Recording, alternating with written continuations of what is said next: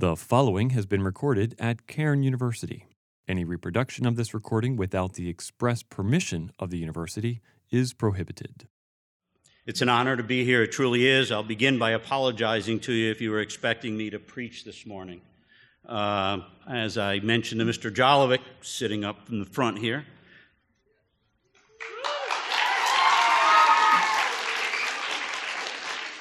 as I mentioned to Mr. Jolovic, I wasn't a good preacher when I was here, hence my lengthy career in law enforcement. But my presentation is going to be from the perspective of an alum, and I hope to give you 5 things through my presentation that you consider as you move through your path. I've noticed that the motto of Cairn is walking a different path, and I'm a firm believer in paths and your individual paths. I struggled both with the topic for today as well as applicable scripture to support the topic until when I was headed to church one morning, I just happened to glance at the inside cover of my Bible, in which my then girlfriend and, current wife of almost 40 years, and she's sitting here,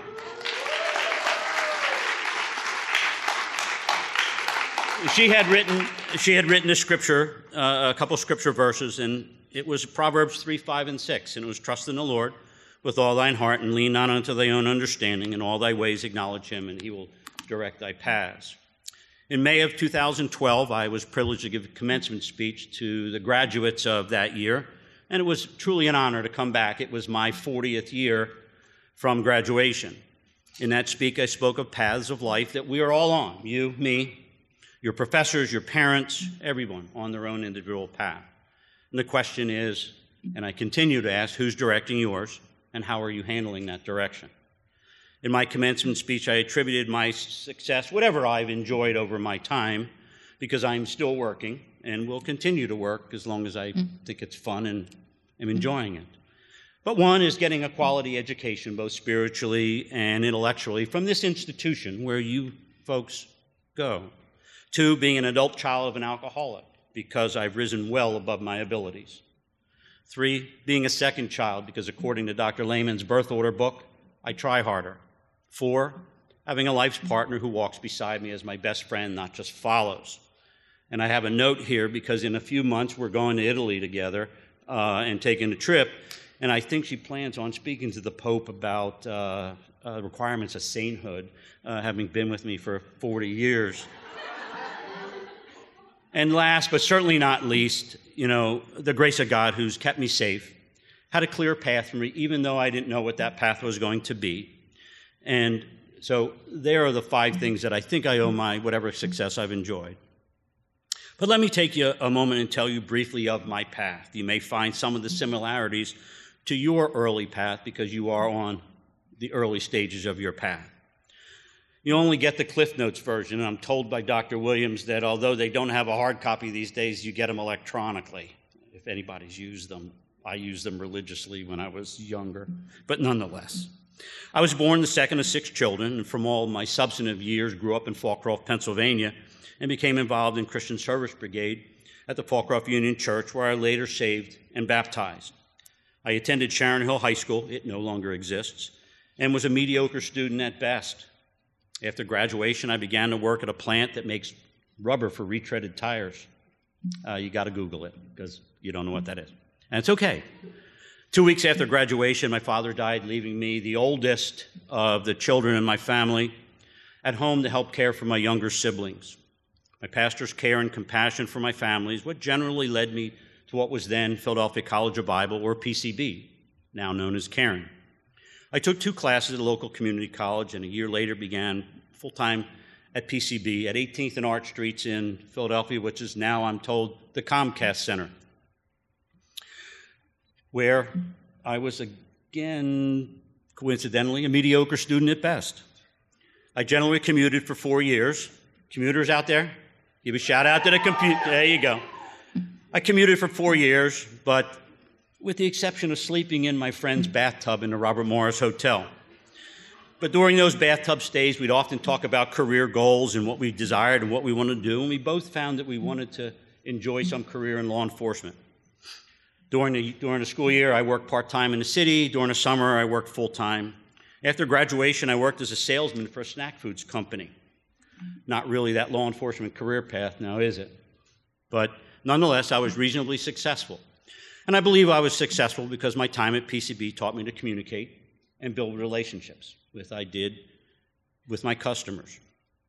About 3 years later, my brother handed me a job posting from a newspaper for a Bristol Township police officer position not far from here, probably 5 miles down the road. Had he not seen it or given it to me, I would have never known about it. But I went and I applied, I went through their process and got hired. I later competed for and was promoted to corporal and then subsequently sergeant. One of the other officers in the police department started going to Westchester and going to their grad program and asked me if I wanted to accompany him. I did. I actually think he wanted me to share the gas, but I still went anyway. Although it was a life's dream, to get into the FBI, and he was encouraging me to get into the FBI, I didn't think I could do it because, frankly, I was a mediocre student back then. I competed for a position and was hired by the FBI. About 5 years later, I competed for another position at FBI headquarters in Washington, D.C., and was promoted to a supervisory position in the organized crime drug section at FBI headquarters in D.C. For most people, it's about a 3-year stay, and we stayed just about 3 years. I then had to compete for another position out in the field, which I did. I competed for several positions to include a position in Cincinnati. I was fortunate enough to get that position in Cincinnati. We stayed there for about 7.5 years. Now, with 3 boys in high school, my boss, my SAC, my special agent in charge, came to me and said, "It's time for you to move up, Dave." And I said, "Well, you know what? When my boys finish high school, then I will go." Well, bosses change. And my next boss came in, and he said, "Dave, you need to move up, and you need to move on, but it needs to be somewhere else." So again, I competed for positions, and ultimately I was selected for the position of Assistant Special Agent in Charge in our Tampa field office. And this required not only a move from Cincinnati to Tampa, but also a change in expertise from criminal work, which I had done in my early career, to national security. After approximately 4 years, I began to compete for another position, which is arguably the most competitive at its level in the FBI, and it's the inspector position. For all you gray hairs, if there are some gray hairs out there in the audience, the FBI stories years ago with Ephraim Zimbalist Jr., if you remember, he was Inspector Erskine. So at any given time, there are 8 inspector positions in the FBI, and it's a very competitive position. I competed 6 times for the position over a period of time, and then ultimately got one of the positions. 2 years later, I began to compete for the position of Special Agent in Charge of a field office, and again, competed for several throughout the country, and was selected by the director for New Orleans. The Special Agent in Charge position oversees about 450 FBI agents, police officers assigned to the FBI, and then professional support employees. And then I had a responsibility for 3 judicial districts and the entire state of Louisiana. After about 4 years, I retired from the FBI. And about 2 weeks before, someone came to me and said, "Hey, I have a job for you. It's with the Deepwater Horizon Economic and Property Trust." And that was designed, it was a federal court-supervised settlement to compensate people for losses as a result of the oil spill in the Gulf of Mexico. To put the role in perspective, the trust to date has paid out a little more than $22 billion. So that was the money coming through that trust at the time, and I was responsible for their anti-fraud efforts. After my role in Deepwater concluded, I moved home to Tampa, and then shortly after arriving, much to my wife's dismay, the CEO who hired me at Deepwater called me and said, "Are you ready to go back to work?" And here I am.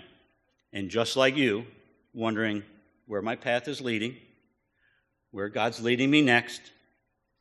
Frankly, that was the Cliff Notes, the short version. But hey, here we are, all of us, on a path that God's directing, me, you, all of us. And there are 5 things that I'd like to talk to you about in the form of guidance, frankly, because either I've experienced them or I've watched people experience them. And one, and I think this is critical, embrace your education at Cairn. This education is special because of its Christ-centered focus and because of the people you will meet, When I speak of your care and education, I'm not just speaking of your classroom experience. That's a given. I'll chat more about that aspect later in my last point. Here, though, I'm speaking your overall experience at Cairn, because what you learn and experience will assist you as you navigate your path, because it's your path by God's direction that brought you here and here today. Place is somewhat of a cocoon, a safe place, where you easily get into a comfort zone. It was for me, even as a commuter. But what are you doing to get out of your comfort zone? What type of service commitments are you involved in? Do you work off campus? What do you know of your classmates? One of the things I learned here was that relationships are critical. Develop relationships, and I encourage you, develop relationships in and out of school. One of my mantras as the SAC in New Orleans was,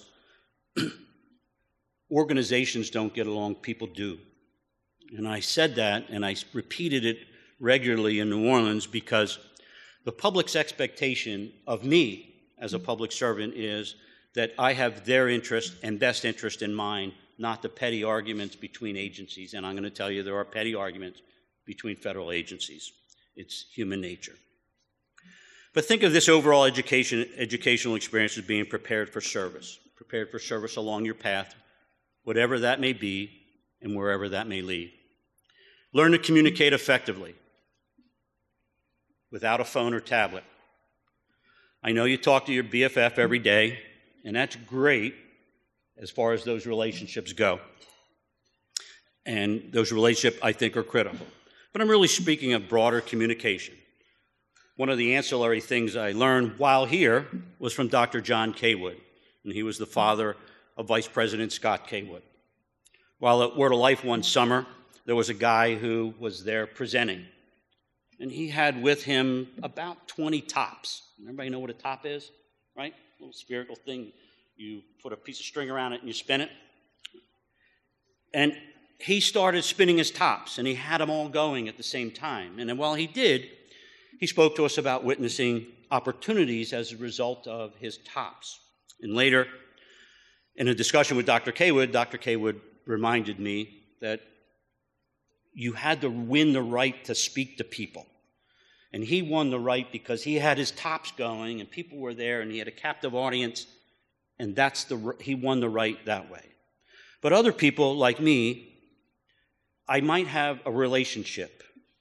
I might have something in common, or it may be the way I treat people that wins me that right to speak to somebody. There's a critical need in the business world for people who can speak just as effectively to the maintenance guy and then later on to the CEO.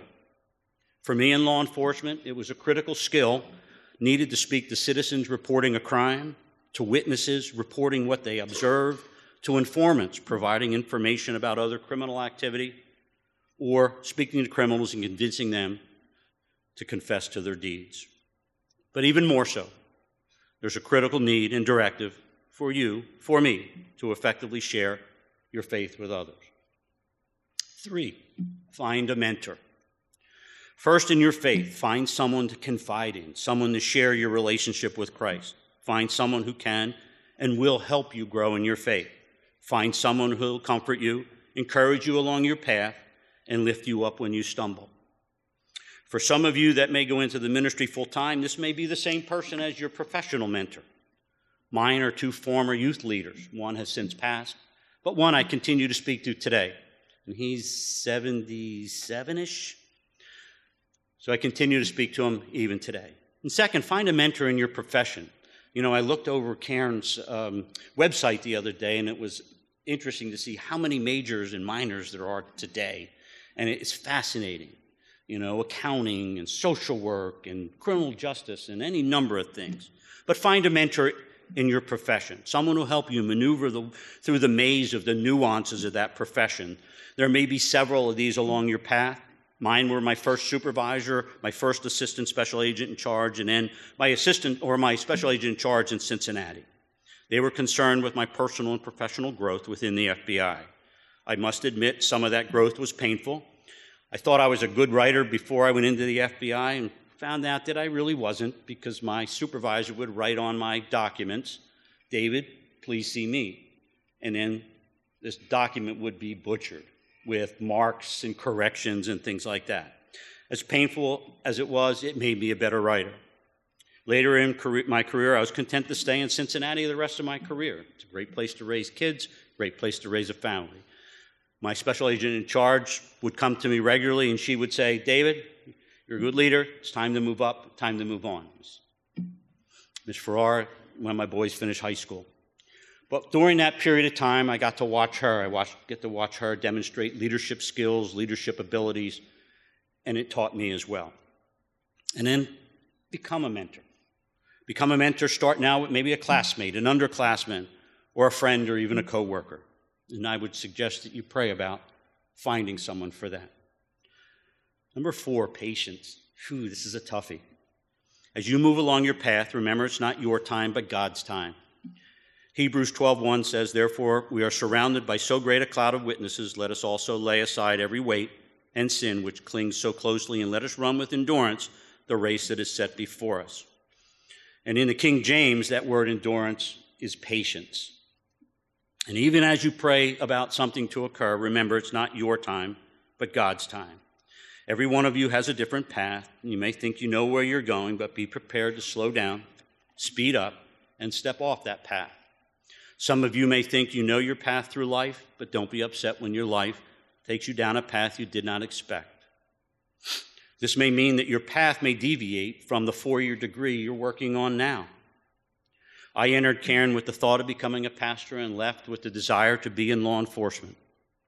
Consider that God's plan for your path may include the period of time between the request and the answer or direction. We're currently studying James in my church, and one sermon spoke to James 1:2-4.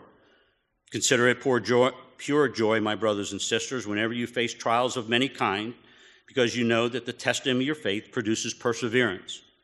Let perseverance finish its work so that you may be mature and complete, not lacking in anything. His plan may include what you learn and experience in the interim and how you handle the trial of waiting. Embrace the unexpected deviations from your path.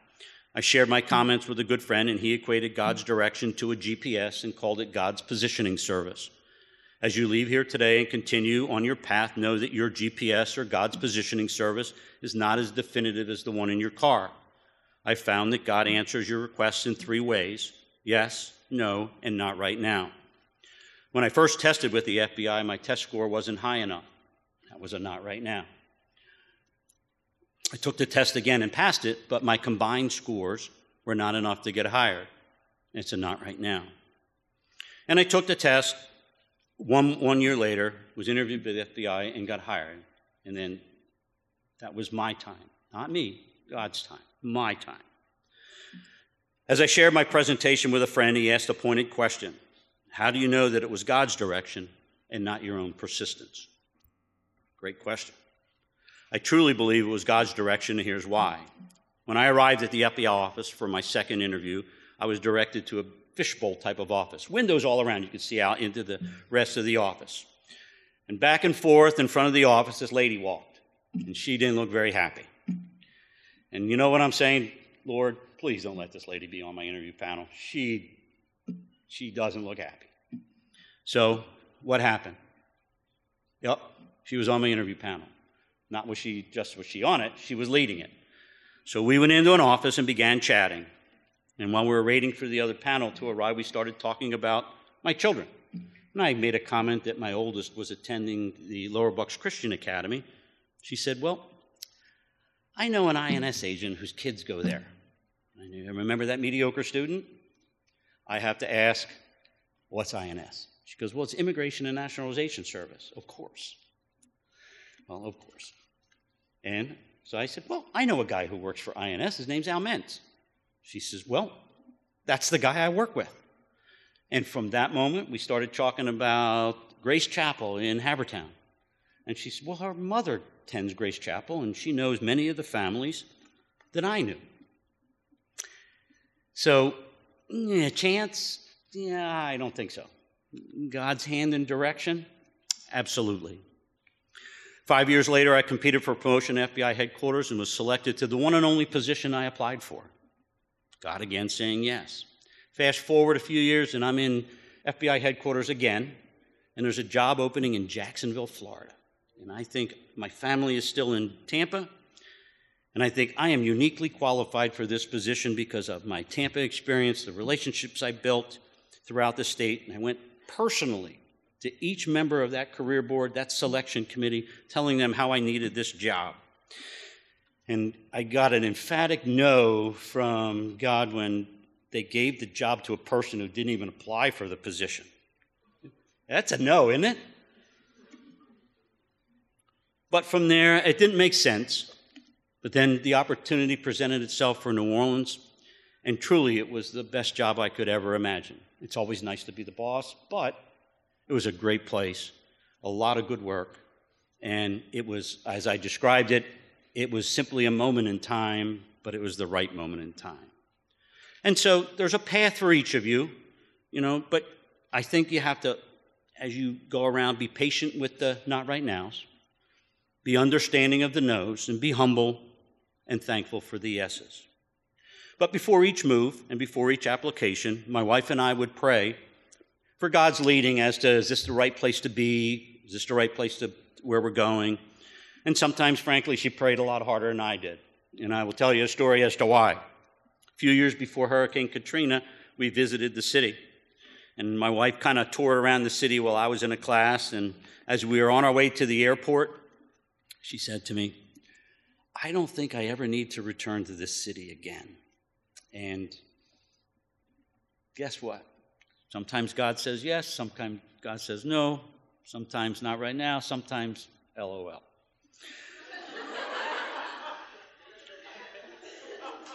So my last point, though, is excel. And I think it's absolutely critical for you to excel.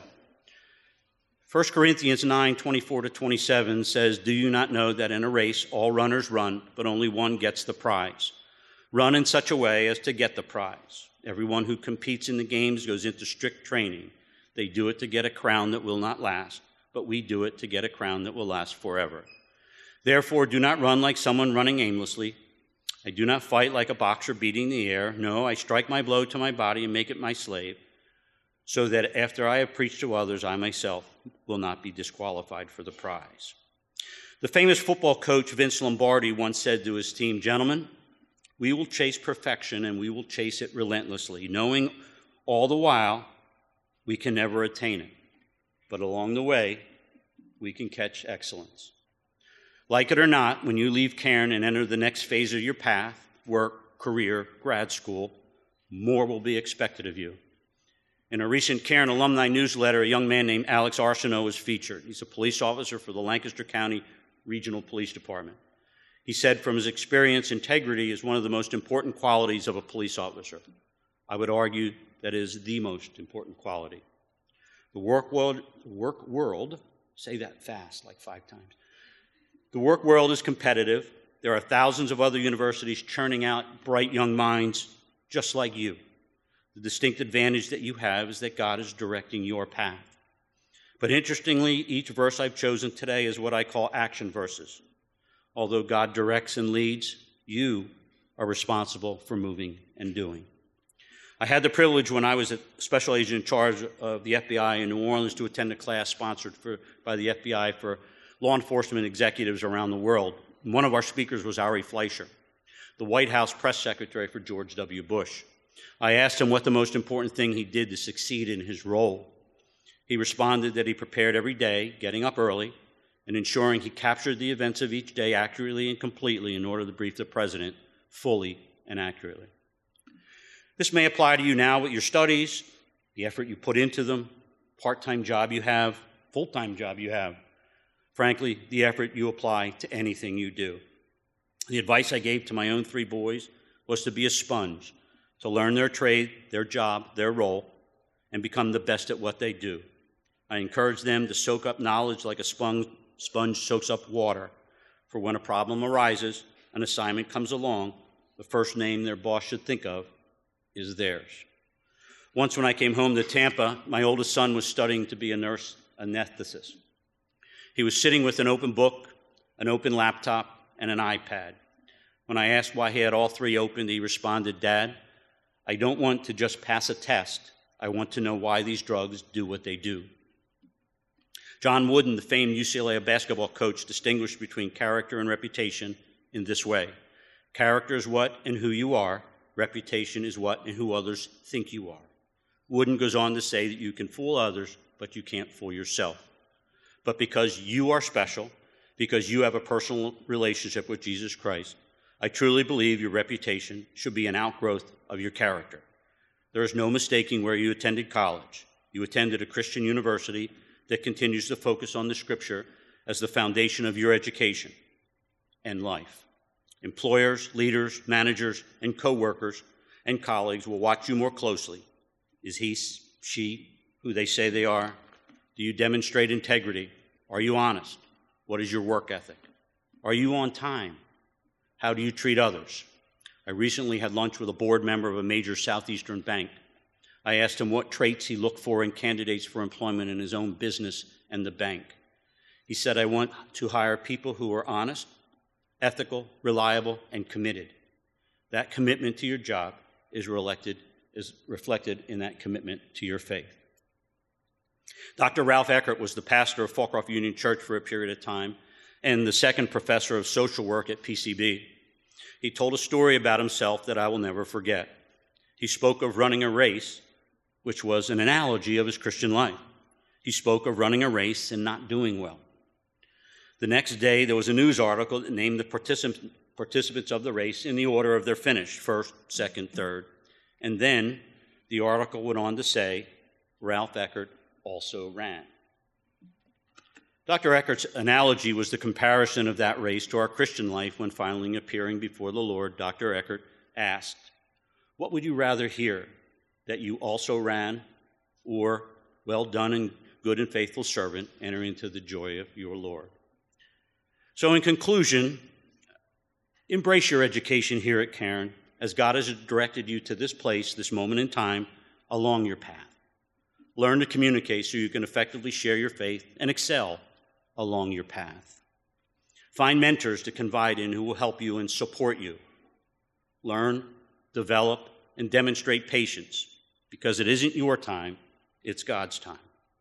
And lastly, pursue excellence in your profession and in your Christian life, remembering the question that Dr. Eckert asked, what would you rather hear, that you also ran, or well done, good and faithful servant, enter into the joy of your Lord? Let's pray. Lord, thank you for this institution. Thank you for the students who attend this. Lord, hopefully today they heard something worthwhile that they can take and use in their lives. Lord, lead them out into this world to be in the world but not of it. Lord, help them as they move along and give us a good day. Amen. You guys are dismissed.